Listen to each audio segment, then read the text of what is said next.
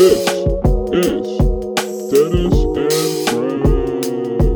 up, everybody? Welcome to the Dennis and Friends podcast, a place where my friends and I talk about whatever we want to talk about, whatever interests us, or what's going on in life and around the world. My name is Dennis Garvin Jr. I host this podcast, and welcome to episode number 11. And today we're doing kind of a random, spontaneous, last-minute sort of thing today. I've got two of our previous co-hosts back with me this week in person. Josh Hinojosa. Hello. Taco Josh, 114, and Arth Vader. What's up? Justin What's up, Arth is here in Texas. We are doing this live together in a secret location. It's really not that secret, but it's somewhere. But in the bunker. In the bunker, sure. It is indeed the bunker. Yes. So I'm excited to do this. We just had some delicious Whataburger because we're in Texas, and Justin has to get brainwashed about good Texas food while he's here. I've already been brainwashed. Yeah, exactly. Okay, so this episode we decided on yesterday, and we've got a myriad of topics that we're just gonna randomly quick hit. What SAT word? A myriad? Yeah, I'm keeping that in there if it picked up. Gosh. So we are going to do kind of like, I guess the way I put it in my notes was PTI style of like, we have like a timer for like each thing, just so because we have like 10 or 11 things to get through. So I don't want to like get stuck on most things too long. I think there's one that you and I just mentioned that we'll probably need to go long on, but mainly sports. But we have one thing we're going to end on that's very, very interesting. So let's go ahead and get into it. These two guys were a part of the Super Bowl Megacast episode. And so in that spirit, we're going to briefly recap the Super Bowl, even though it feels like a millennium ago. So Justin, why don't you start? I'm going to start the timer now. We're going to do about 5 minutes of this. Ready, set, go. Obviously, for all of you, you already know the Super Bowl score was 23-20 Rams. I even had to kind of look at it and remember myself because it's been about 2 or 3 weeks now. But no, I think everything that we showed and we talked about from the Megacast, or at least everything I said, legitly happened other than the fact that Cincinnati didn't win the Super Bowl. So my prediction was right, minus the score. I think Cincinnati really did show defensively they would cause problems for LA. But LA's offense did go out there and put points on the board, or at least move the ball. Odell Beckham was massive for them until obviously he went down with that ACL tear. And I, in the group chat with everybody during the Super Bowl, even said I think Burrow wins this game if he doesn't have that MCL injury that we found out later to be an MCL sprain. So it was a really good game by both teams. I think well evenly matched, even though the Rams came out kind of firing and Cincinnati had to come back. Stafford again proved why he is Matthew Stafford and that he can actually be not considered Matthew Stafford anymore. He can be considered a potential Hall of Fame quarterback with his performance. Granted, Cincinnati did force 2 interceptions, but one was pretty much going into halftime, and another one happened, I think, later in like the third quarter where LA still had a large enough lead to hold them off. But Joe Burrow, amazing game. I still think they would have won the game if it weren't for the injury that Burrow had late in the fourth quarter. And how about Mixon? 1 for 1, 6 yards and a passing touchdown. Best quarterback in the game. Yes, best quarterback in the game for sure. Had a 1,000% completion percentage and a 100 quarterback rating. But one statistic I'll leave you guys here with is it is now 8 consecutive years that the team that has won the coin toss lost to the Super Bowl. So can we beat that next year? Can we end it next year? Or is Arizona and Kyler Murray going to do it next year with this new streak of home stadiums? So, that's all I've got to say about it. Congratulations, all the Georgia Bulldogs that won that game. Happy for you, even though I voted against you. It was a hard game to root for because I had rooting allegiances on both sides. So I think either way, fair team won. It was a great Super Bowl. I feel really good for Stafford, and I feel good for Odell because I think it would have been a shame if both of them had gone their whole career without winning a Super Bowl. Honestly, feel really good for them. The Rams' running game was kind of awful. it was a non-factor for most of the game, and Stafford played them out of it. It's not like Stafford was incredible and put on this generational performance, but Stafford was really good. I mean, Burrow was really good. The injury's tough for Burrow and for Odell, really. Yeah, I don't know. I was pleasantly surprised that it was a good game because I thought it had potential to be a blowout. But yeah, it was a pretty solid game, I thought, overall. I don't have much else to add because I've already stated on previous episodes how I felt about the game, but I'm glad it was a fun game. Anything else before we move on? Kickers win championships per Josh. Well, except it was Cooper Kupp this time, not kickers, but sure. And Odell. Next, let's talk about a current situation that we actually still don't know the finality of it. I thought we were going to come into today thinking that, we know what happened with this situation, and it's still going. We're referring to the MLB lockout that just seems to go on forever and ever and ever.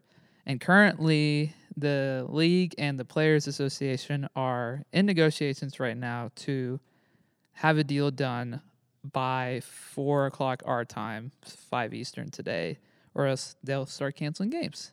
So, resident baseball experts here between the both of you, but Josh, I'll let you start. Tell us what you think about the situation. I'm fairly positive that there will not be a large chunk of the season. I was a little bit worried about that even a couple of days ago, but at the time of recording, we're recording this on a Tuesday afternoon. At the time of recording this, I'm fairly confident we may miss a week or two, but I don't think it'll be a month or two like I thought a couple days ago even. I don't know. It seems like there was momentum building last night on Monday night towards getting a new deal. The owners finally showing a willingness to negotiate is big because before that it was like the players offering stuff and the owners being like, yeah, but what if we offer you the same thing that we just offered you? Like, that's not a negotiation. But now it seems like there's actual negotiating momentum happening. So I don't know. I'm pretty confident we will see 130 games plus this year. I don't know that we'll see 162 because I'm not confident. Like, the last mile is going to be tough, but we're there now. So I don't know. It feels like we'll have baseball. I completely agree with you. Just saw a tweet here from Michael Silverman. I'll show you here, Josh, too. So this was as of 1:20 p.m. today, and it's 1:45 currently where we're recording. Rob Manfred was over here playing golf instead of negotiating. So I think that shows you where we're at in the negotiations here. So I think the last two holdups were based on like minimum roster salary, and then what was the other one?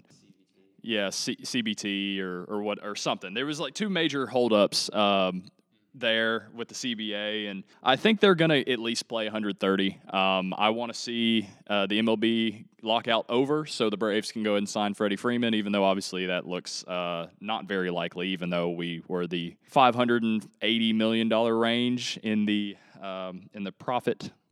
Liberty Media, please don't ruin me like this. But I follow you and all your sports way too much for you to continue to do this to me. But anyway, long story short, Major League Baseball, I think it's going to get done sooner rather than later. Per Tom House, when I had some conversations with him, he's friends with super agent Scott Boras. He was saying how he doesn't think it's going to be until July that they get a deal done. But I think the owners are starting to realize that they can sacrifice a month or two, but players are finally starting to negotiate. Owners are negotiating. So probably going to get this thing done sooner rather than later, and maybe 136 game season is my guess. What a redemption story for Bob Nightingale, by the way. He went from being like a class clown to like an American hero in one night last night. Bob Nightingale, if you're not around baseball Twitter, which I imagine is most of you, is a meme for baseball Twitter. But last night he was actually doing like good things. He was actually reporting and was the one like on top of everything, which never happens for Bob. So he's finally figured out how to be a good reporter, I guess, which is good considering his chosen career path. Yeah, but you would imagine. Yeah, just what a comeback story for that guy. Yeah. Shout out Bob Nightingale. Dude, the fact that Manfred's out on a golf course right now just further proves that he is a moron. I do not like that guy, and that just that kind of angers me. I'm looking, oh my gosh, what are you doing? Dude, he's got to get around in, dude. Dude, it's not like he's the president of the United States, like hanging out on the golf course. But like, hey, golf is how you get a lot of things done. I mean, there's a lot of business deals done on a golf course. So I guess, but he's probably not out there with anybody. Anywho, I'm probably the pessimist of this group because my care and appreciation for the MLB has waned through the years, in part because the Rangers suck, but in part because the product has not been good lately, minus a few exceptions. I think this is going to be all for show, and that we're just going to get a longer extension of this lockout by the end of the day today. I don't feel very hopeful that anything will get done today, but that's just me. yeah, we'll see. That's kind of where I felt like 3 days ago whenever I found out that they were going 15 minutes and they weren't even talking anymore. Once I heard that, I was thinking, okay, we're not doing anything for at least 5 months. But then they've progressed extremely fast over the last couple days. A lot faster than I thought. That's what's given me the reassurance or the hope again that we're going to actually have a season here. Let's switch gears back to football. We're going to not have a timer for this one because this is a little bit heavier. This happened about a month ago, I think, at this point. This news broke literally on February 1st. Talking about Brian Flores, his class action lawsuit that he filed against the league and against the Broncos, Giants, and Dolphins specifically, alleging discrimination regarding his interview processes with Denver and New York, and then when he got fired by the Dolphins in January. Now he is defensive assistant. Yeah, defensive assistant for the Pittsburgh Steelers. Yeah, there we go. So at least he has a job, which is good for him. Justin, you start. Yeah, so I mean, a lot of this situation comes down to we don't have the same representation of ownership groups in the NFL. And so just to kind of, if anybody doesn't know about the situation now, I think you should, but I'll just kind of lay it out. Brian Flores, former coach of the Miami Dolphins, now senior defensive assistant with the Pittsburgh Steelers. He was asked by then Miami owner Stephen Ross, and he's still the owner of the Miami Dolphins, but probably shouldn't be. He was asked in his contract to lose games, and for every game that he lost, he would give him $100,000 of a game check for losing. And a lot of that kind of stems down to we hired a black coach. We want to make sure that we're following the Rooney Rule and having black representation from the coaches in the NFL. We also want to prove that our next coach that we hire is not going to be a black guy because we've given the black guy a chance, but we're forcing him to lose behind closed doors or under the table by sneaking money in to say, oh, okay, black coaches are failing, they're losing. So there's that situation, but then obviously once he was let go by the Miami Dolphins, and my opinion on him being fired is I still think he should have been let go because he showed signs of, okay, first 5 or 6 weeks of the season, they're one of the worst teams in the NFL, and then he'd rattle off 8, 9, 10 wins in a row almost to end the season and actually be in playoff contention. But how much of that is Brian Flores? How much of that is now this information that's coming out now about Stephen Ross and paying him under the table for every loss that he had? And then Tua's got a lot to blame here too. Tua's a guy that I like, but I still don't think he's a long-term answer. I think he's a decent starter. But yeah, so he was fired. Going back to Flores, he was fired and then searching for other positions and was kind of brought in as a catch-all for a lot of teams to have these like vanity interviews where we're checking off the Rooney Rule saying we've interviewed a black coach when we have no intent to hire.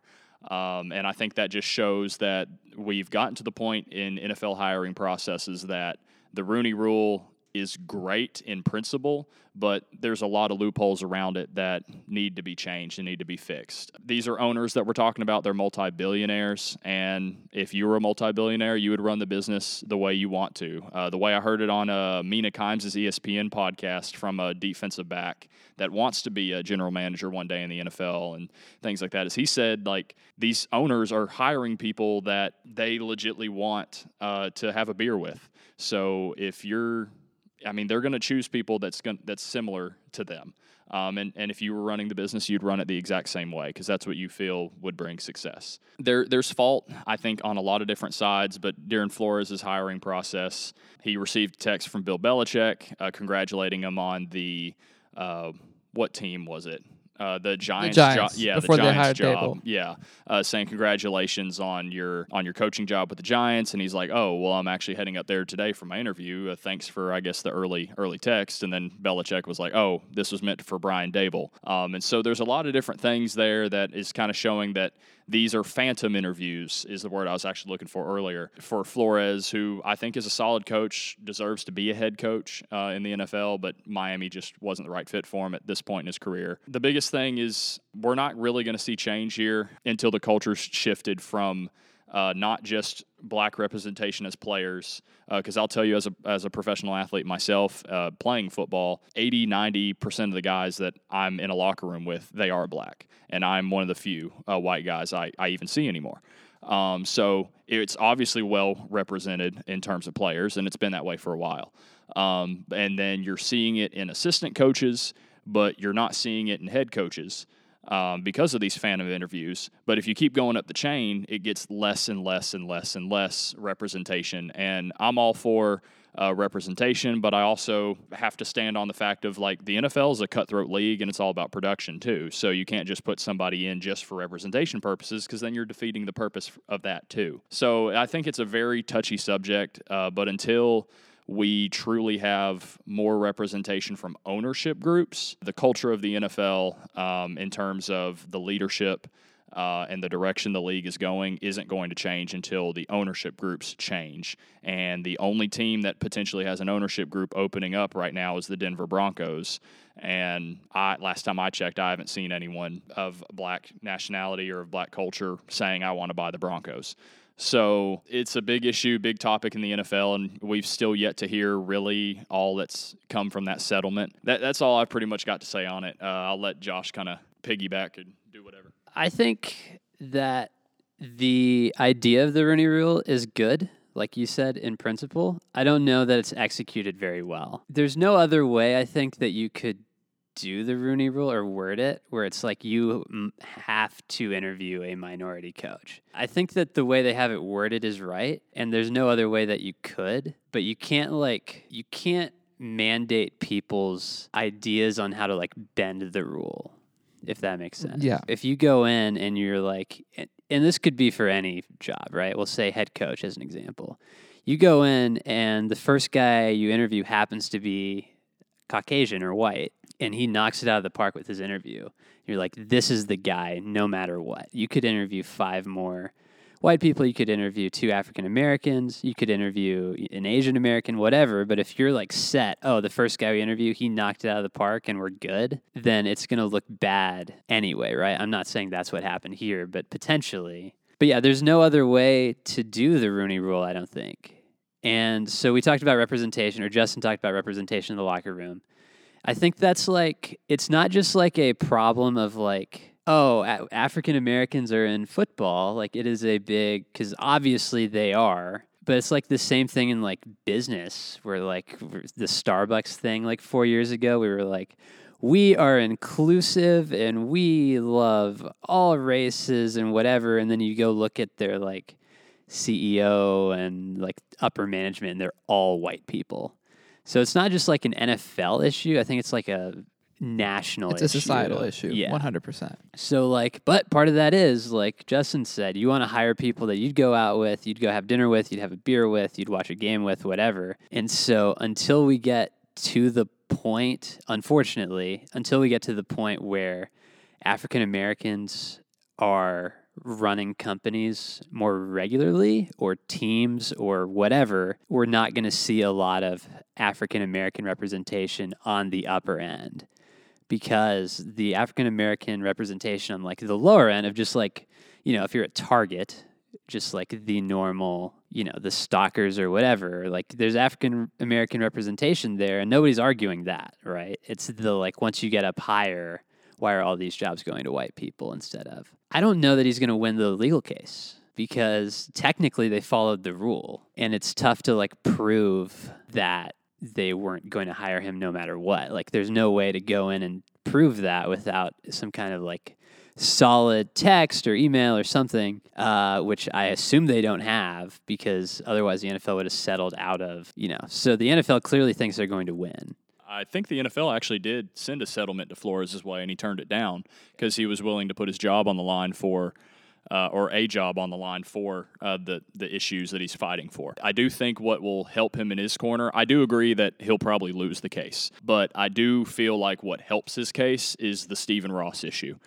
Stephen Ross has had multitudes of issues in his time as an NFL owner, and the NFL may be forced to try to force him out of the ownership group of the Miami Dolphins and force the Dolphins for sale. And Miami is a city with obviously huge Cuban heritage. There's a lot of African Americans that live there too, and because of the culture of Miami, there might actually be people of that type of realm of life that would want to purchase the team down in Miami and the things that you can do with it. So, but yeah, that's the thing. But we talk about some of the coaches that have hired. This isn't a slight to any of the coaches that have been hired even in this coaching cycle. But why does, let's look at the Giants coaching hire previously. Joe Judge, special teams coordinator for the New England Patriots. He only got hired solely from the basis of he was a New England Patriots coach. And why would you hire a special teams coach? He doesn't know anything about offense, doesn't know anything about defense, or at least at the NFL level doesn't. But then you've got guys like Eric Bieniemy, who I've heard doesn't interview well in terms of jobs, but wins over a locker room of guys and is an amazing football mind with what you see what he's doing in Kansas City. And obviously that's a benefit towards Kansas City, and it will be moving forward, especially with all their cap issues that are going to be arising and trying to keep a good team together. But, I mean, why is a guy like Eric Bieniemy, who I'm a huge fan of, or even Hugh Jackson for that matter, good offensive minds in football, and there's plenty of great defensive minds too, in football that aren't really given as much of a fair shake if they were the same person, but maybe they were white, they probably would have been the number one Sean McVay hire already. And so I'm still someone that's bases everything off of merit. You've got to have the resume to do something. And so I don't care if you're white, black, Asian, Hispanic, whatever. If you've got the resume to do it, you're my guy. But again, it's an ownership issue, and the owners are going to choose who they want their team to be represented by, and it's a societal issue too. So until we see more representation and in some of those positions, so those guys can prove that, hey, we're just like everybody else and we can do a great job at this, then maybe the narrative starts to change. But until that time, who knows? I think change is coming in the sense of there is a wave of black athletes right now. When I think about LeBron James, think about Mark Ingram, who has part ownership in an MLS team. Kevin Durant, same thing. This wave of black athletes who are doing their own business ventures that are kind of preparing themselves for something like that, where I think in the next 10 to 15 years, there will be more, not just in the NFL, but I think across the whole Big Four sports league spectrum, you should be able to see more representation in that regard. I want to believe that Flores is going to win this case. I don't think he will, because just based off of history, based off of how things are, which sucks. I hate saying that. I will say I agree with what you said about the Stephen Ross stuff kind of helping him, and I also think the Belichick text help him in that regard, because I feel like knowing what we know now about Brian Flores and stuff that he said lately in interviews and when he got up on ESPN and the day after the lawsuit came out and stuff like that, finding out more about his character, he has the right intentions, and I think he would have done something like this anyway, down the road.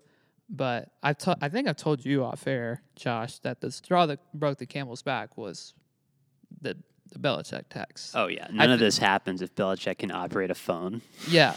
The fact that that even happened, I think, gave him the merit to put out that lawsuit in confidence that he has a good shot. Part of me thinks that he would have done it anyway, but he probably wouldn't have felt great about it. I think he has a better chance, not to say that he has the majority, he has a very high probability of winning this case, but he does have a better chance because of that one critical piece of evidence, if that makes sense. Well, also, I don't know that his goal necessarily was to win the lawsuit. Yeah. I think it was just to I think it's just get raising it awareness. out. Yeah. Yeah. In some ways. And which he has big time, because we're talking about it. Lots of sports media people have talked about it. and it's re-highlighted what has been happening, like in the NFL specifically, as a league who, compared to, say, the NBA, who has done more things to like push towards a greater society, more inclusivity, all that stuff.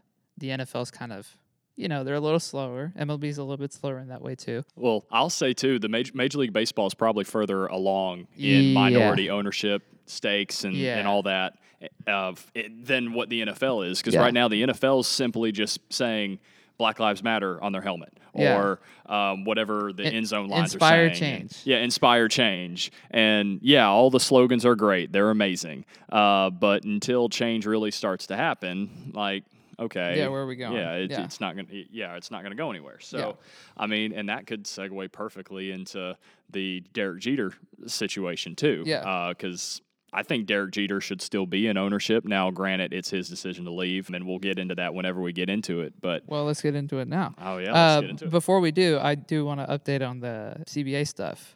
Jesse Rogers from ESPN, he covers both the Chicago teams. Best offer is coming before 5 Eastern time.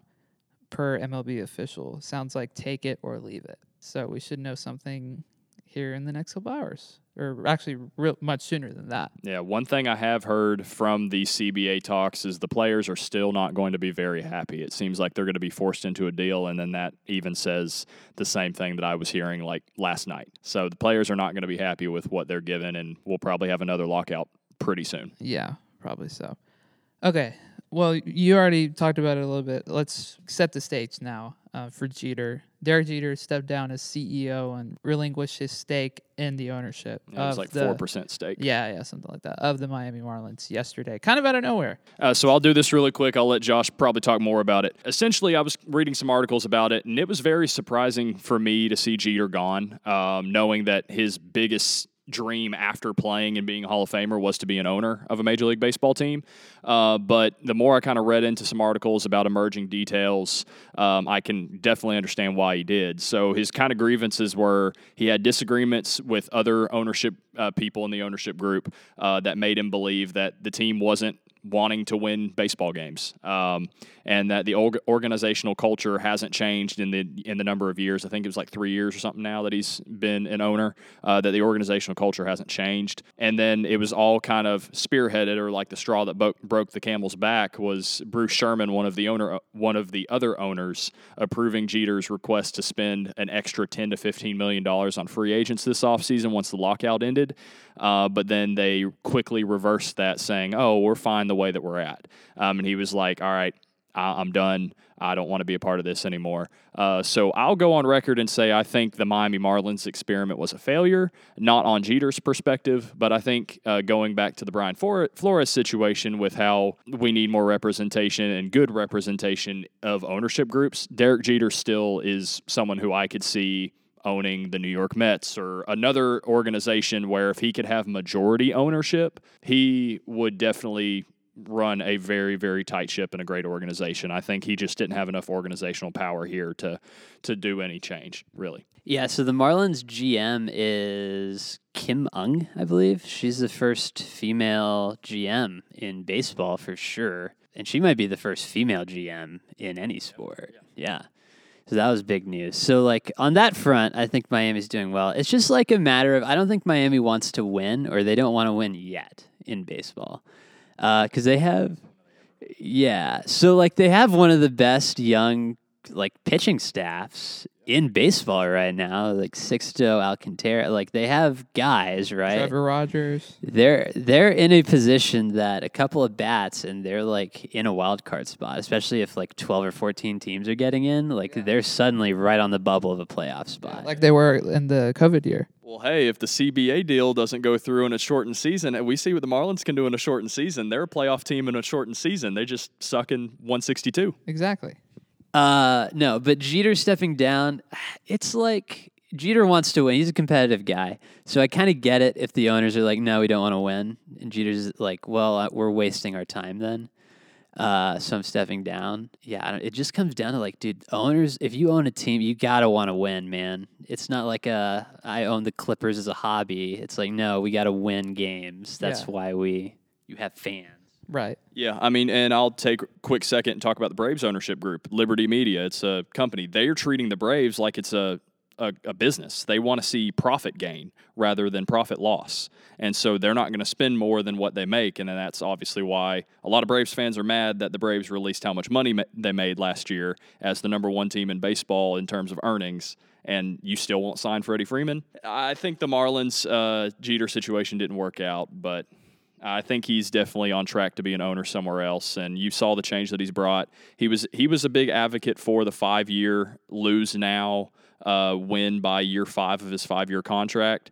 And they were kind of doing that, but I think the Marlins had taken steps to want to actually win now, and Jeter wanted to accelerate that process, and the ownership group's just kind of happy with where they're at because they know they're the 4th or 5th best team in the NL East every single year. I'm reading this bit from an Athletic article that it sounds like Jeter and the principal owner of the team, Bruce Sherman, sounds like they had a falling out. And that's probably why Jeter said, well, the vision of this club is different than what it was 5 years ago when I joined.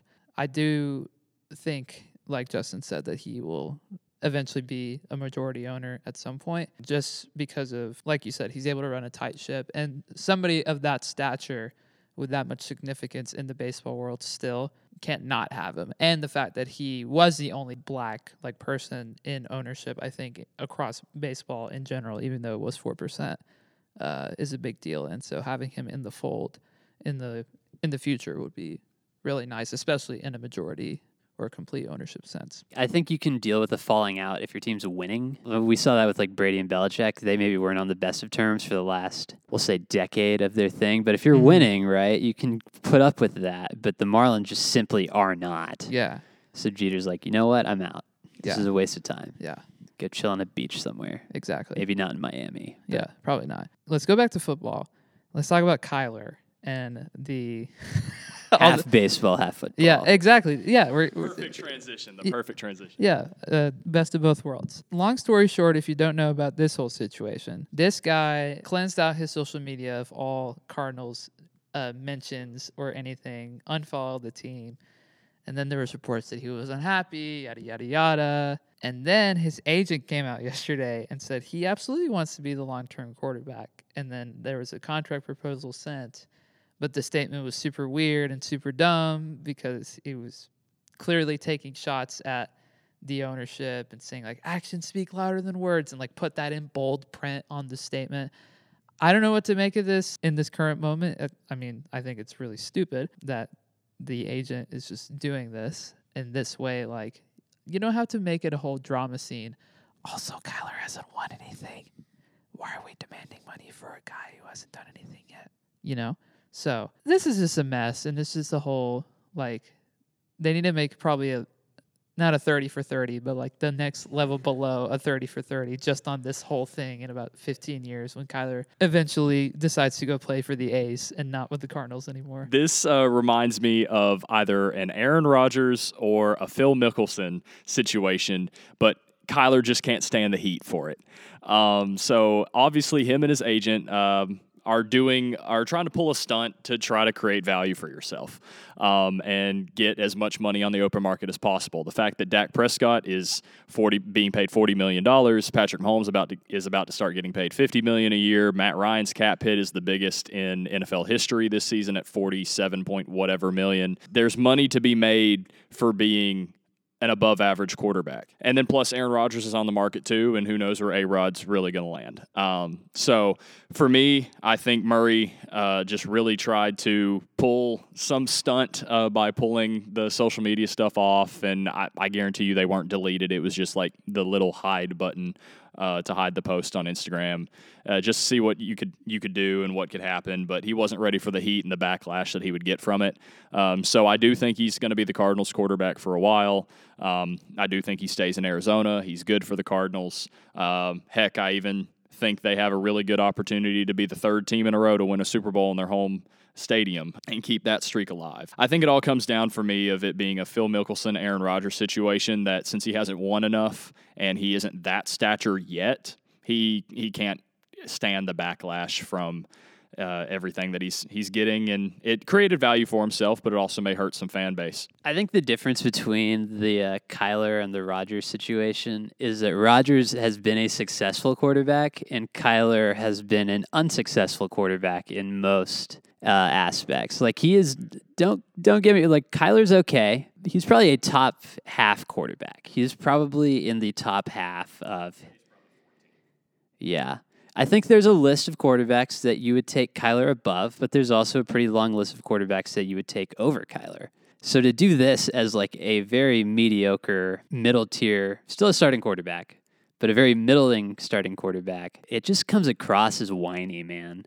I think that was the big thing at Oklahoma was like, dog, we got to not, like, when things start going wrong, we can't be crying at the podium because we've never lost a game. Like, that just comes across as like a whiny teenager kind of thing, you know, where it's like, I do not like the way I'm going to be treated, so I'm going to post on social media about it. Also, why was that statement in all caps? It's another one of the statement pieces that he's trying to create an extra $5 million of value. It was like, what? Who was reading this? Like, it was so long. It was longer than the Gettysburg Address, dude. I swear to God. Like, it was like, nobody's got time to read this. There's no period. There's all in caps. Like, you're just yelling at everybody through this long thing. Like, I don't know. It just comes across as whiny. I think if the Cardinals really wanted to, they could move off him. I don't think they will. But if they really wanted to, I think there's a deal to be made. Yeah, in terms of moving on from Kyler, just take a quick little second to talk about that. I don't think they are. I think he'll get the money that he wants. You've got maybe 17 starters in the NFL right now, if even that. I mean, you've got 17 guys that are above average in the NFL, roughly. And if you've got one of them, it's going to be hard to find somebody else, especially with this year's draft not being amazing. Shout out Malik Willis, best guy in the draft. You're not going to find a franchise guy in this year's draft other than maybe Malik. And is that the Liberty guy? Yeah, Liberty guy. Okay. So, but you look at the quarterbacks in the league, and if you've got an above-average guy, you keep them. So it's going to inflate the market so much, and that's why Dak, who, in my opinion, really only deserves $15 to $20 million a year, is getting paid $40. I kind of hope the owners call Kyler's bluff. And they're just like, all right, dude, then go play baseball. Like, if you want that much, like, go play baseball. Yeah. We're not going to pay you that. Yeah. And we're not going to deal with the attitude from a quarterback that's like 500 on his career just because you're a little faster than everybody else. Like, go play baseball then. That's, if I was the ownership group, I would strongly consider doing that. I don't know if I would. Or come play for the Cowboys because he doesn't lose in AT&T Stadium. That's right. Or just go run the show at Allen High School because that's the only place where he had real success. That's very true. What a mess. His agent, that's a very Kyler agent, just the way that he put out that statement. It fits. It's very fitting. Whose idea do you think that was? You think that was Kyler's? Or do you think... Probably both. Because it was probably Kyler's both. Of like, I want to get paid. But do you think it was Kyler's idea for the statement or the agent? Speaking from personal experience, Brandy, I love you if you ever hear this, so this isn't a shot at you. My agent is the same way, so if I say that I want a certain thing, Mama Brandy or my agent is going to do whatever she needs to do to create the storm to be able to give me what I want. With that being said, I think Kyler had some ideas. I think him taking down the social media post was his way, and the agent took it and ran with it and said, hey, we need to put out a statement. And Kyler was like, hey, I don't like all this flack I'm getting, so let's put out a statement to apologize and say I want to be in Arizona, but also like still push the narrative of I want an extra $30 million added to my contract because I put everything in all caps. Like $1 million for every letter that's in cap on the thing. As is the word of this podcast. Brutal. Yep. I would feel bad if I was Cliff. So, moving on. And now it's time for a special announcement. Hey guys, just a little break here before we go back into the rest of the episode. I just want to let y'all know about a couple things going on. First of all, we've been talking about the lockout in this episode, and that has not been resolved. League canceled the first 2 games of the baseball season. So, there's your update on that. So we'll mention it a couple more times later on, but it hasn't been resolved. So anyway, just in case you didn't know. But I wanted to talk about real quick. It's the month of March now, which is exciting. The year is going by really fast. And March means it's time for March Madness. Everybody loves to make brackets. Everybody loves to get involved with that sort of thing. And so, one thing that I wanted to offer via Dennis and Friends is a March Madness Bracket Challenge group. Okay, so if you want to be involved in this group, if you want to join the group of listeners that will compete to have the best bracket of all the listeners of Dennis and Friends, let me know. You can hit me up on Instagram, on the DMs, on my personal account, or at the podcast Instagram at Dennis and Friends Pod. Or you can email dennisandfriendspod@gmail.com. Or you can hit me up on Twitter at Dennis Gartman Jr. Or if you have my number, just text me and let me know if you want to join the group, and I'll get you all the information for that. We're doing it through ESPN, and it'll be super fun. Probably not going to put money on it, so you know, it's just for fun. So if you like that sort of thing, if you like making brackets like I do, and like a lot of my friends do, a lot of people that have been on this podcast do, then let me know and I'll add you to the group. March Madness is almost here, so let me know soon because it's about 11 days until the tournament starts. So anyway, that's all I wanted to say. If you want to join, let me know. Otherwise, back to the episode. Let's talk about the playoff overtime rules that we've previously discussed. The Colts put a proposal, I think the news of it came out yesterday. I don't know when it happened, but they put out a proposal that basically ensures that both teams get the ball on offense at least once during overtime. And I think this shtick is that I think 24 of the 32 teams have to approve it in order for that rule to start this coming year. Y'all know how I feel. I'm pro this. So Is that for just playoffs, or is that for both? Yeah, it's for both. And then it still ends in a tie if you're tied at. Yeah, in regular season at least. So for regular season, I don't mind the only one team because it's like make a stop. For playoffs, though, I do think you should make both teams play defense. Because if the logic is, you could have had the ball if you played better defense. And it's like, okay, but why didn't you make the other team also play defense? Yeah, take that, Adam Thielen. So I am pro this rule for the playoffs. I don't know that I'm pro this rule for regular season.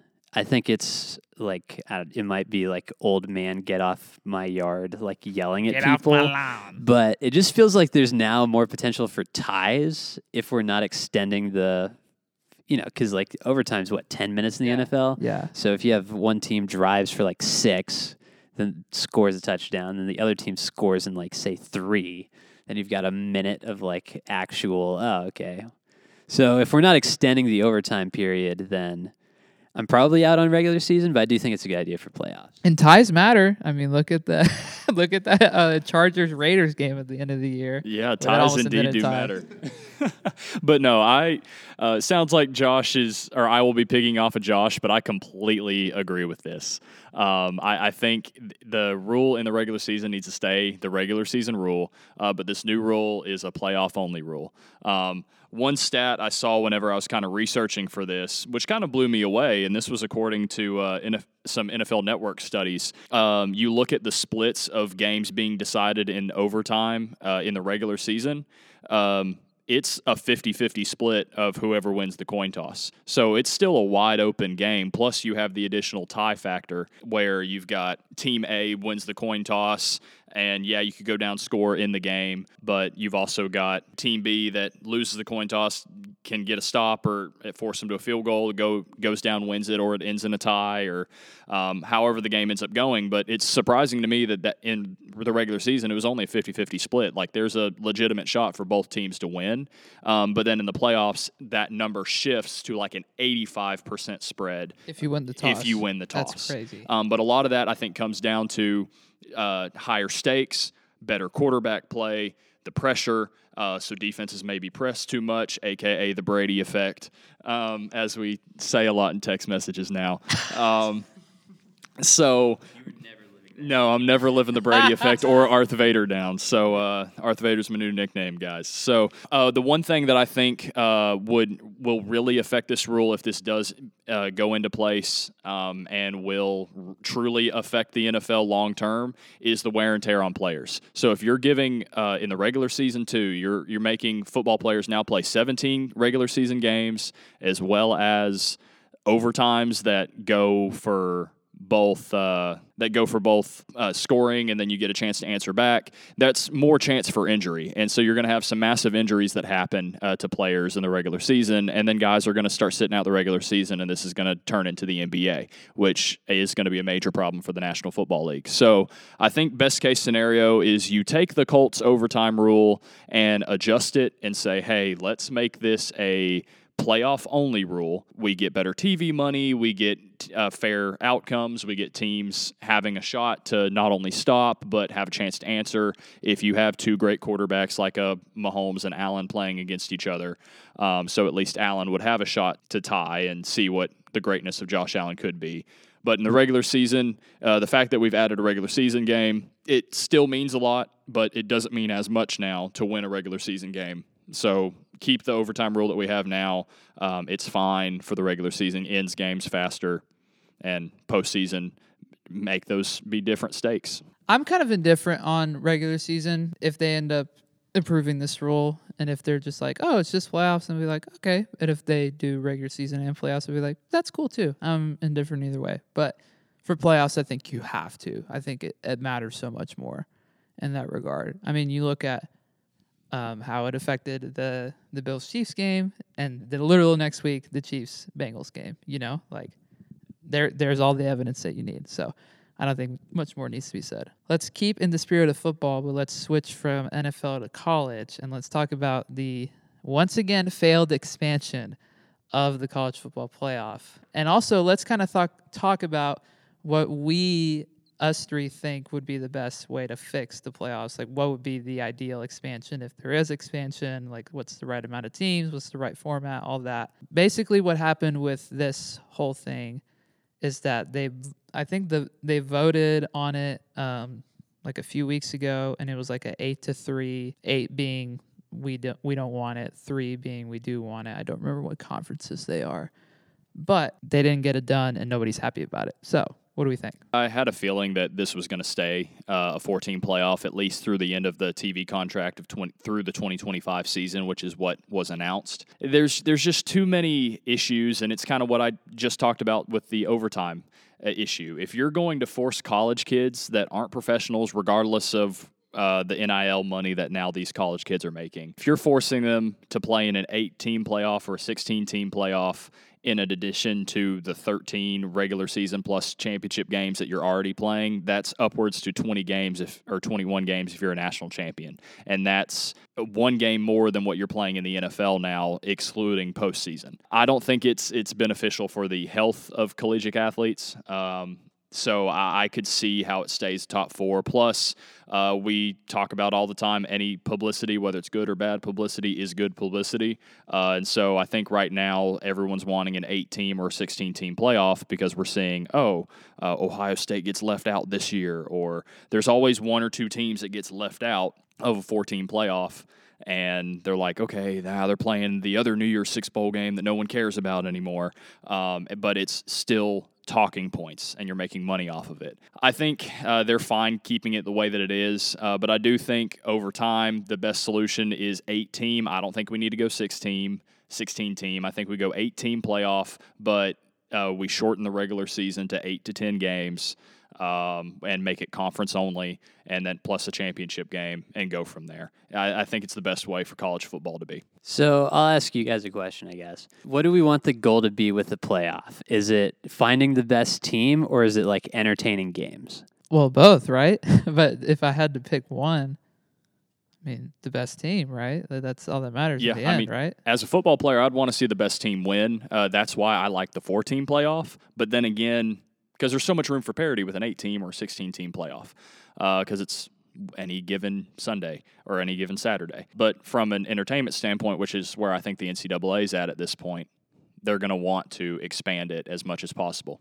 I disagree, because the expanded, like, oh, well, we'll just expand it to 8 teams and we'll have Coastal Carolina play Alabama in week 1. Like, who's getting hyped for that outside of like the 20 people that attend Coastal Carolina? Like, that's just not going to be a good game. He knows 10% of the entire population.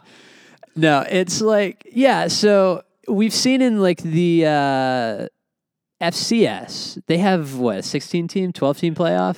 16-team playoff. It might be 32. Oh, no, it is 32. Yeah, it's pretty big. And the Bison have won like 10 of the last 11. So like the idea of like, oh, more teams means more parity is like simply not true, because the best teams are still going to be the best teams. You're making them play, 10-3 Pittsburgh instead of 11-1 Notre Dame or whatever in the first round, and you're adding a game. So I guess it's good for like TV revenue, but it's not really good for like parity, because you still have like Alabama. The last like couple of years we have known going into it like the top 3 teams. Okay, these are the top 3, and now also Cincy or also Notre Dame or whatever. So I don't know that like expanding the playoff for any reason is a good idea. Like, I think 4 is a good number. 2 might be ideal if you're trying to get parity, because at least then there's a shot that whatever computer generated number or whatever committee leaves out, one of the teams that could win, like leaves out Bama, like 2 lost Bama or whatever. Like, that's the only way we see parity, I think, is go back to a 2 loss, because Bama's always going to make it if they have 2 losses. Georgia's always going to make it if they win the SEC. Clemson's always going to make it if they're good. Notre Dame's just a big name, so we're always going to know like 3 of the 4 teams going in. So I don't necessarily think that expanding's a good idea, even though like as a fan you would want that, because I don't know that I don't think it's good for game entertainment. Like, some of those are not going to be good. Like 4 and 5 playing each other might be a pretty good game, and even like 6 and 3. But like, yeah, maybe a 16 playoff would be a good. Yeah, I mean, 16 playoffs sounds good, but how about this? Now, this is going to seem very biased, but y'all are now in the SEC now too, so it doesn't matter. How about just the SEC champion is the national champion? You got Oklahoma and Texas joining now. It's the only teams you're really missing is like Ohio State and maybe Michigan the occasional year. So let's just kick out Vandy and Kentucky and put Ohio State and Michigan in the SEC. Clemson would like to have a word. And Clemson can join in as in non-conference, and Florida State hasn't been relevant since like Bobby Bowden. Dude, I could go for some crab legs. I think to wrap up, gosh, you and crab legs, bro. It's been a running joke with you for like 7 years. Pay the man thanks. Yeah, true. I'm pro expansion. I like your idea though, Justin, of shortening the regular season in order to compensate for not having too many games. I think that's the only way you get an expanded playoff done. If not, then we stay 4 teams for the rest of history. Yeah.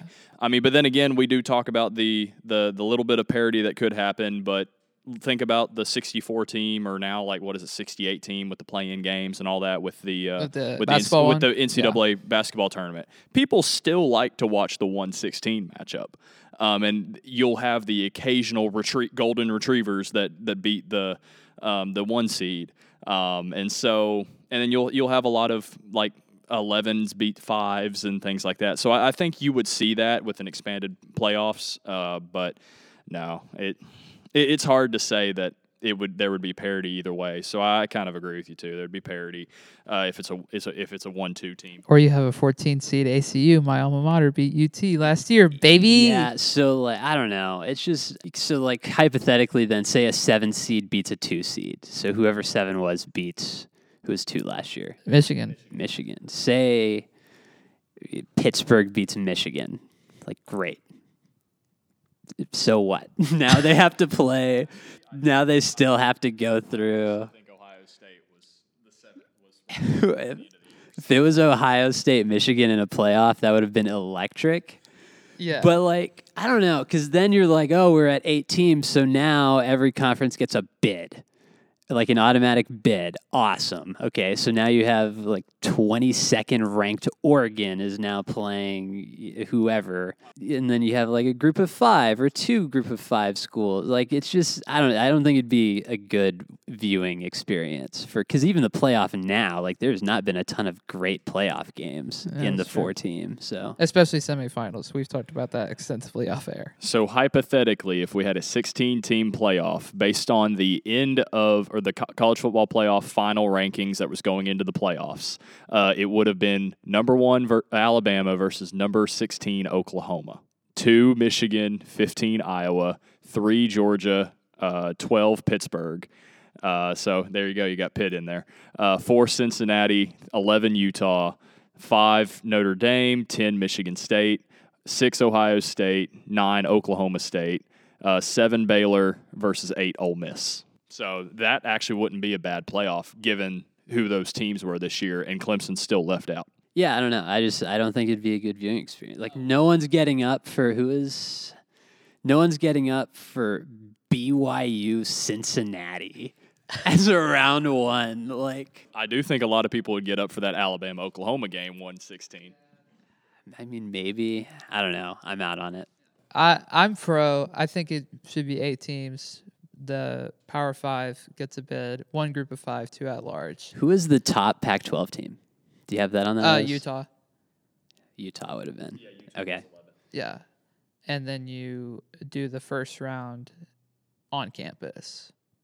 And then do the semifinals like at bowl games, like how it's supposed to be. How about neutral site at neutral site with in the same location as the higher seeds? So like Mercedes-Benz Stadium in Atlanta, if like it was Georgia versus Ohio State and Georgia was higher, or like UAB Stadium in Alabama if Alabama were the higher seed versus Coastal Carolina or whatever. Sure. That's interesting. That's very interesting. We have a few more things to talk about. We're going to completely shift gears from football and baseball. We're going to talk about hacky, as I like to call it. Hacky. We had a very thrilling 17-goal just debacle, or not debacle, but just fun mess, as I like to say. It was a monstrosity. Yes. Of the game between the Detroit Red Wings and the Toronto Maple Leafs. It was a 10-7 final, but 8 of those 17 goals were scored in the third period alone because the Red Wings came back. It was like 7-2, and then they ended up like 7-6 at one point after like 5 minutes. It was just, it was crazy. So, Josh, you're the more hockey guy of the 3 of us. So why don't you start on this one? So it's the first game I've ever watched. I think it's the first game in like 20 plus years that both starting goaltenders got pulled in the same game. And so I assume you don't have a big hockey following, Dennis, but the Camden Lions? Yeah, the starting goaltender for the Wings wasn't even bad. Like they pulled him after 3 goals. He allowed 3 goals in like the first 5 minutes. And they were like, nope. But none of those were savable. Yeah. So it was just like, it was unfortunate. And then Campbell kind of pooped the bed starting the third period. And they were like, what is happening? Like, I don't know if he took like down, like if he smoked pot, he was hanging out with Snoop and Willie Nelson in the back, like after the intermission show. Like, I don't know. But he came out and it just was not it. It was a really funny game to watch, not having a dog in the fight. It was the most obnoxious thing.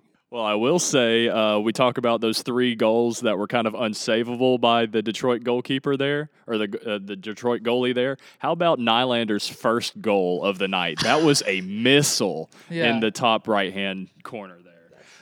I mean, that goal surprised me when I was watching the highlights, but no, I mean that was a game. That was a fun game to kind of watch replays for. I didn't know it was happening at the time, but no, That's a game that I wish the Nashville Predators, the team I support, would have every once in a while, even though they're actually good this year. So yeah, that would have been nice if they had that at Stadium Series the other night. Dude, this is beautiful chaos, as I like to say.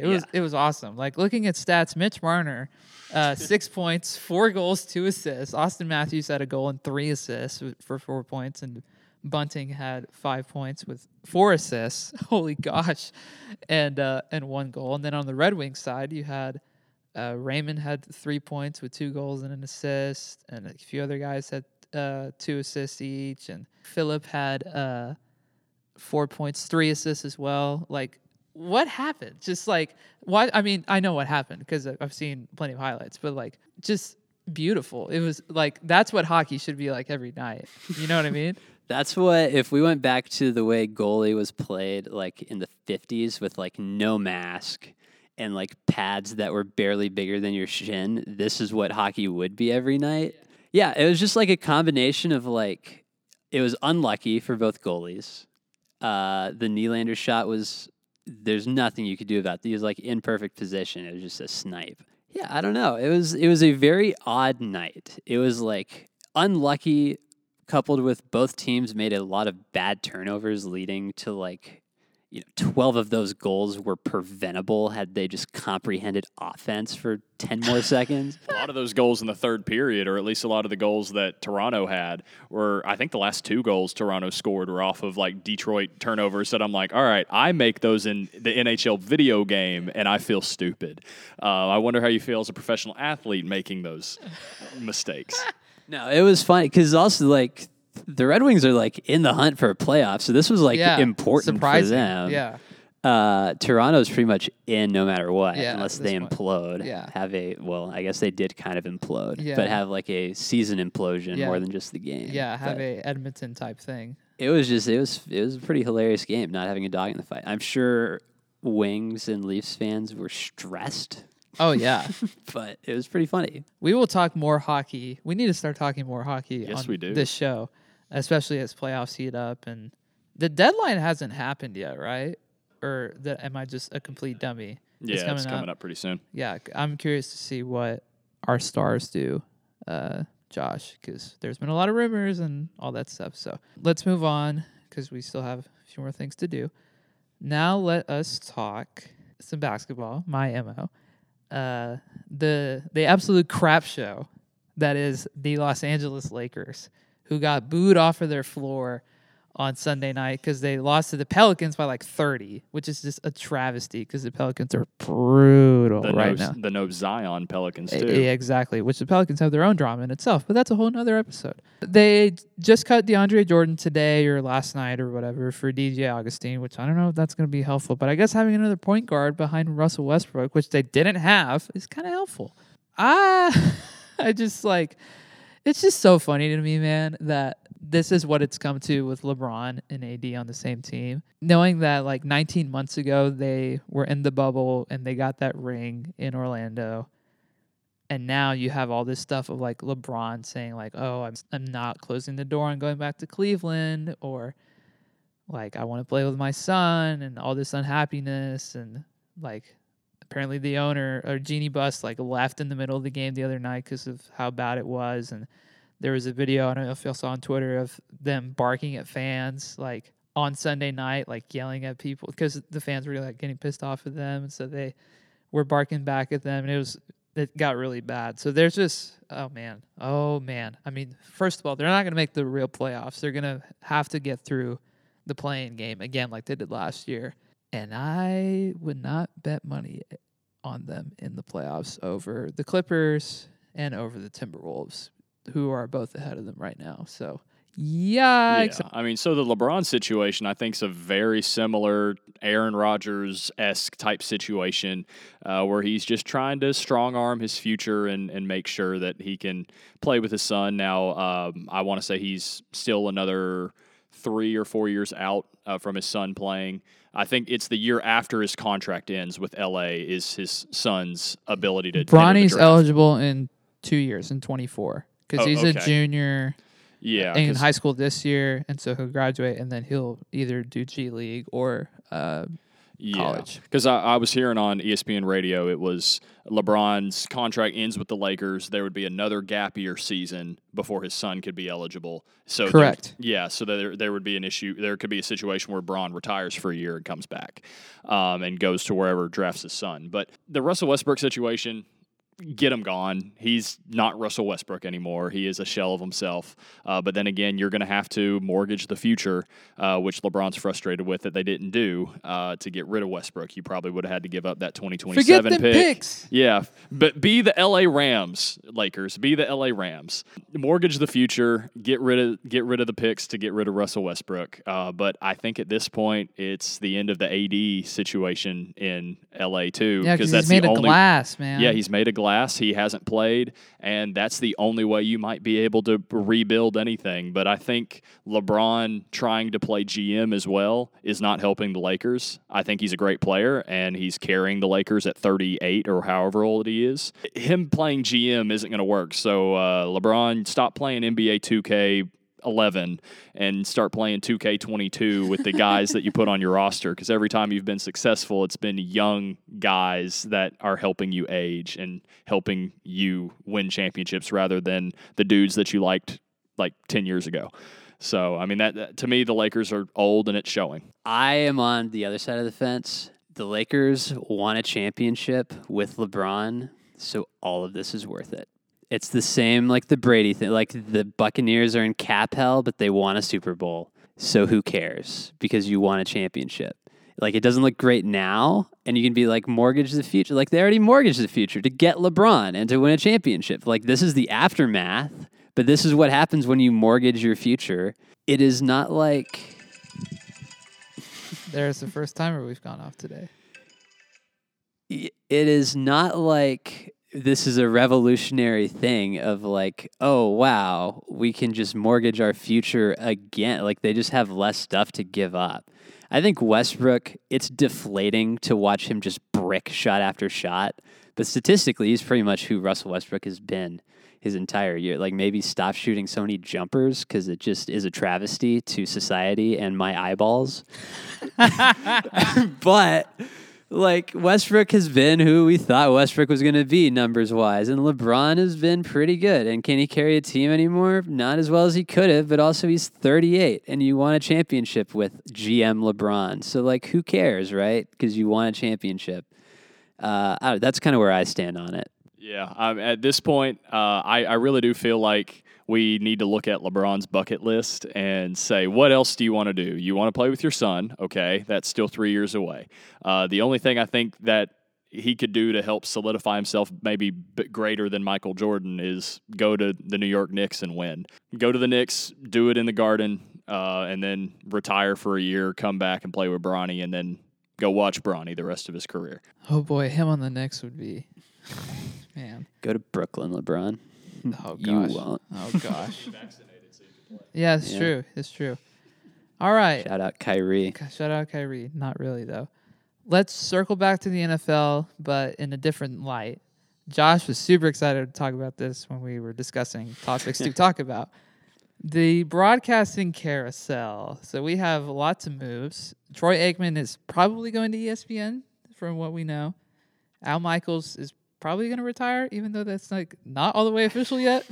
There's a whole lot of other stuff with like Greg Olson and Sean McVay and the Mannings and all this stuff. So I am interested to see where anything goes. I think the Aikman to ESPN makes a lot of sense. I think they have the money to throw at him. They just paid like a couple billion for Monday Night Football. So like they're going to pay him whatever he wants. Because Monday Night Football, it's a cash cow, right? They're going to get money from that no matter what. So they can throw a stupid amount of money at anybody. Now, the last couple of years, they've chosen to do that to like Bob Greasy and Booger McFarland for some godforsaken reason. But like they can throw money at just about, they can throw money at just about anyone. And it would be enough, I think, to get them to walk away. I don't know who you would stick in there with Aikman on a Monday night. Like maybe you would try to get Buck and just take out the Fox one. Michaels. Yeah, I think that's what ESPN's trying to do. I mean, you look at Monday Night Football and yeah, it's a forbidden name to really talk about, but in my opinion, it hasn't been good since Gruden left Monday Night Football. And so getting Aikman and maybe even trying to steal Joe Buck away from Fox, I think that's all you can really do to bring Monday Night Football back or make Monday Night Football great again. whatever that would be as a slogan. I'm not the biggest fan of Aikman and his announcing, but he's not terrible either. Buck's gotten better for me over the years, better than his monotone era. But no, I mean, just throw the money at Drew Brees and get him from NBC because I think that's amazing. If you can't land Aikman, I think Brees makes sense. I don't know if Brady would this soon out of retirement. I could see Brady doing like a Manning and Manning thing. So, if anything, I could see Peyton and Eli, maybe more Peyton than Eli, moving up into like actual Monday Night Football broadcasts, similar to a Joe Madden style, and then like Eli, and this would be funny, but Eli and Brady together on like a Brady Manning cast. I could see that because they have a little bit different relationship than Brady and Peyton do. So I mean, I think that would be good for ESPN. But rest in peace, NBC and Fox and everybody else if all their talent gets plucked by ESPN that's back on the come up for whatever reason. I think a real interesting one would be Gus Johnson. Ooh, yeah. Making the transition from college football. I don't know that he'll go to ESPN, but like if we see Buck leave, I think that's certainly possible. Yeah, he just becomes make him the one Fox guy. Yeah. With whoever else. Yeah.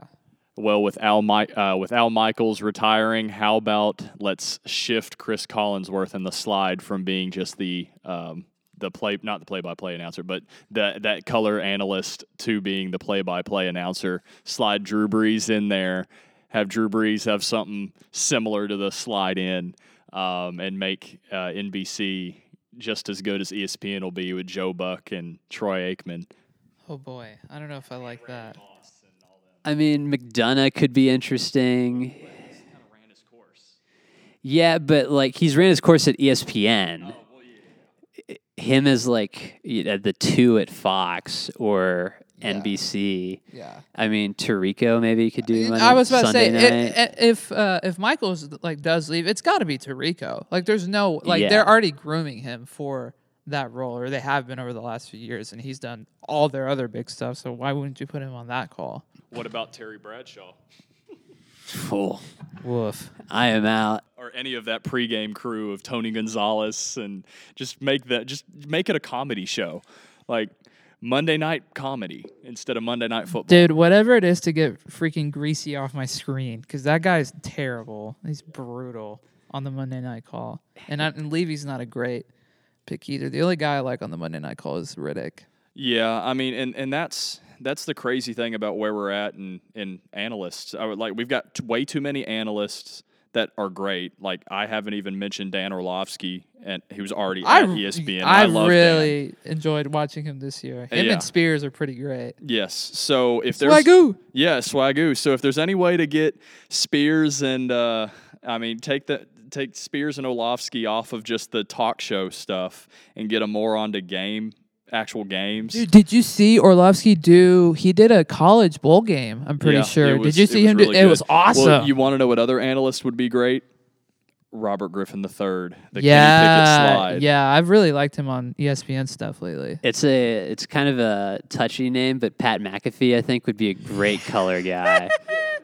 But he only does Packer games. Yeah, he only does Packer games, and then he'll occasionally, let's slide him in on a Colts game if Carson Wentz is still the quarterback, see what he says. Yeah. But no, what I was going to say, though, is we've got way too many actual really good comedic football analysts that know their role, but we've got very few actual decent announcers now. And so Mike Tirico, you're going to get paid a bunch of money.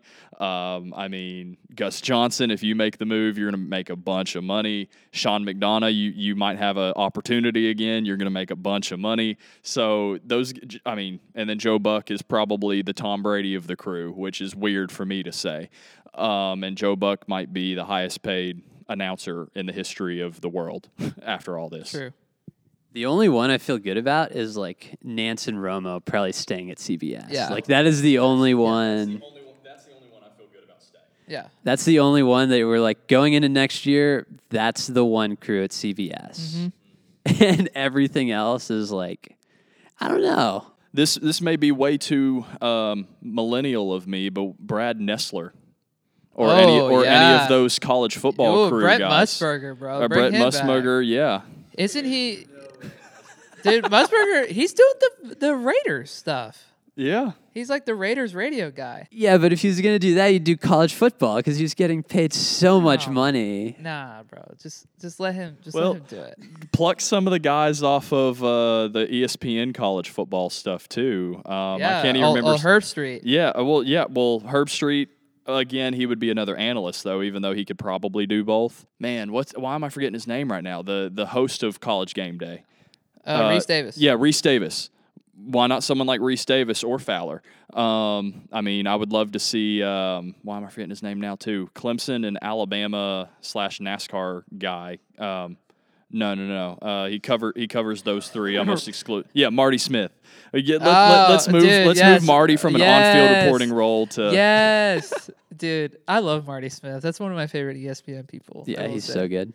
We have one more topic to talk about, and it is not sports related at all.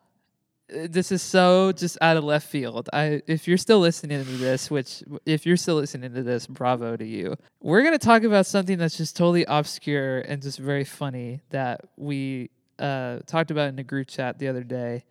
And Josh mentioned we got to make a whole episode on this, but we might as well just talk about it now while we're together.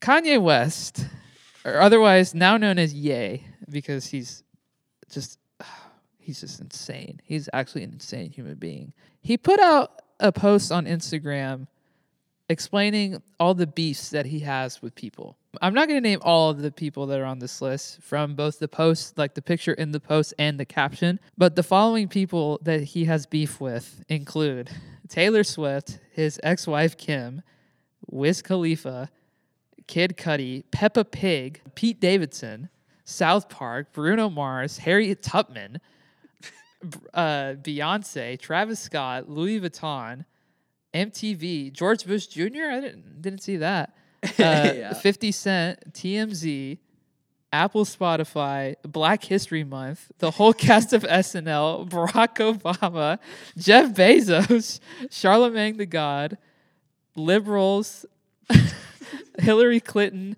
and then he says Pete Davidson again, but he calls him Skeet. What is happening? So the one we have to talk about, Peppa Pig. Yeah, what happened there? Why does he have beef with the old Peppa Pig? I don't know, but all I know about Peppa is that she's banned in like China or something. So maybe he's. I know the Peppa Pig, the cartoon, but I think the cartoon Peppa Pig is like banned in like China or some country over there for being too vulgar or whatever. And I'm like, what? This man the reason why is because it was Pitchfork. They put out a ranking of the best albums of last year, and they ranked rated her album higher than Donda, which is fair because Donda was trash.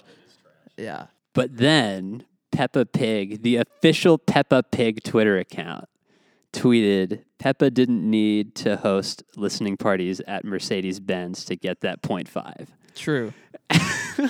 Which is elite. It's a bit unprofessional that they felt like the official Peppa Pig should be tweeting that, but also it is so funny. Yeah. Whoever is Twitter admin for Peppa Pig, you need a raise. Yes. Just give that person all the benefits now, please and thank you. So I've listened to Donda all the way through. Admittedly, I will say up front, have not listened to Peppa Pig's album all the way through at this point. I should have done my research. That's on me, I guess. It feels like you wouldn't have the issue with like Peppa Pig, because then he would have an issue with like 95% of artists that have had an album better than that. It feels like you should have an issue with the like company that rated the album, right? Yeah, with Pitchfork. Yeah, I mean, we look at the list of all the people / companies he's got beef with now, and I think most of this is him just trying to somewhat stay relevant because Donda wasn't very successful. Then again, was successful because everyone's talking about it and how terrible it is. So it's successful determining on how you define success. But I could see how some of these he would have beef with, but I think he's at the point in his life where he's just going to have beef with everybody because nothing's going his way. Why does he have beef with Deadmau 5? Why? That makes no sense. Harriet Tubman, like, she is not alive. Like, why do you have beef with a dead person? She's haunting him, maybe. I guess, man. That's his inspiration for Donda. Yeah. I guess. Oh, he has beef with TikTok too. Oh, because of his daughter's stuff. Good grief, man. He one of my takeaways, he just hates all politicians. Like he hates Obama and Hillary Clinton and also hates George W. Bush. George Bush Jr. Or George Bush Jr., yeah. Yeah. Like how? Yeah. Like how do you He loves Donald Trump, but he sure don't like real politics. I have an idea why. Kanye for president 2024. Yeah. The birthday party will rise again like it did 2 years ago to utter failure. Dude. It's just so many just random, like South Park. Yeah, what the heck, man? They had to have done a bit. Yeah. But they do that to everybody. That's the thing. Yeah, but Kanye does like take stuff personally. So like you make a joke about like we're probably going to be on Kanye's next Instagram post because we have like 30 listeners. No, not even probably. But like he's going to have beef with us because we're making this a bit. Yeah, next week's post, add in the Dennis and Friends podcast and each of our names individually. Please, just to give us more exposure. Hates Dennis, hates Taco, hates Darth Vader. Yeah. Hates Black History Month for obvious reasons, I guess. Yeah. I don't know. Yeah, it's just like it's such a random, eclectic list. And he doesn't really seem to go in any particular order. It's like he was just like, who do I hate? And just started typing. Yeah. And just, there was no like, I'm going to arrange these in any order. It's just like, oh, I hate Harriet Tubman. Also, I hate SNL, Justin Timberlake, and Hillary Clinton. Yeah. Call it a day. Just somebody help that man, please. Yeah, Kanye needs a lot of help. That was a lot. That's a lot of stuff that we just went through in way more time than I thought. Quick hit on two things. Where is Carson Wentz going? No, not he's not going to the Atlanta Braves. But Carson Wentz, I say, is a backup somewhere. I don't know where, but he'll be somewhere. He's in Indy right now. Like Denver, maybe. One thing I got as a notification, Broncos GM George Patton says everything is on the table in pursuit of a quarterback, including trading multiple first-round picks. So I don't think Carson Wentz is going to be on the market for them because they've already seen the Colts mortgage part of their future to get him. So I think that is a sign saying we are getting Aaron Rodgers or we are getting Jameis Winston. Like it's going to be Aaron Rodgers. Wentz, I think, he shows flashes of being good. I would feel comfortable saying he's a top 32 NFL quarterback. So I think he's like a starter. He's a starting caliber quarterback. At times, he poops the bed. Shout out the Jacksonville game at the end of the year. He had like a 4 QBR. Like, dog, I had a 10 QBR. I sat on the couch. Like, can we figure it out? I'm trying to think of teams that need like a stopgap guy, maybe like Tampa, maybe Denver, maybe. I mean, the Colts probably want to get rid of him. Maybe. Yeah, Washington. There's like a handful of teams I could see him on, but I don't think he's a slam dunk anywhere. I will say the more we kind of talk about the quarterback openings, he is a Raleigh, North Carolina kid, technically North Dakota kid as well, but he was born in Raleigh. I could see him playing for either Washington or Carolina, and maybe Carolina's being their starter spot for a stopgap. I think Carson Wentz is very, very, and I'm a fan of Carson. I think he's still got a shot, but I think his biggest issue has been the same issue that plagued RG3. I think their careers are going to probably be synonymous with each other because they're practically the same guy. Injuries have derailed them at the most important point in their career, and when they came back, they weren't the same. And I think that's Carson's issue rather than him actually being a good quarterback or not. Say Wentz becomes a commie. I don't think it's a guarantee that he beats Heineke out in like a QB battle. Like he's got the name, but like in camp, I don't think it's a slam dunk. So I like Heineke as well, but I think Carson is the half grade above Heineke, and so I think over a 3 or 4 week camp plus training or plus preseason camp and things like that, I think Carson would separate himself.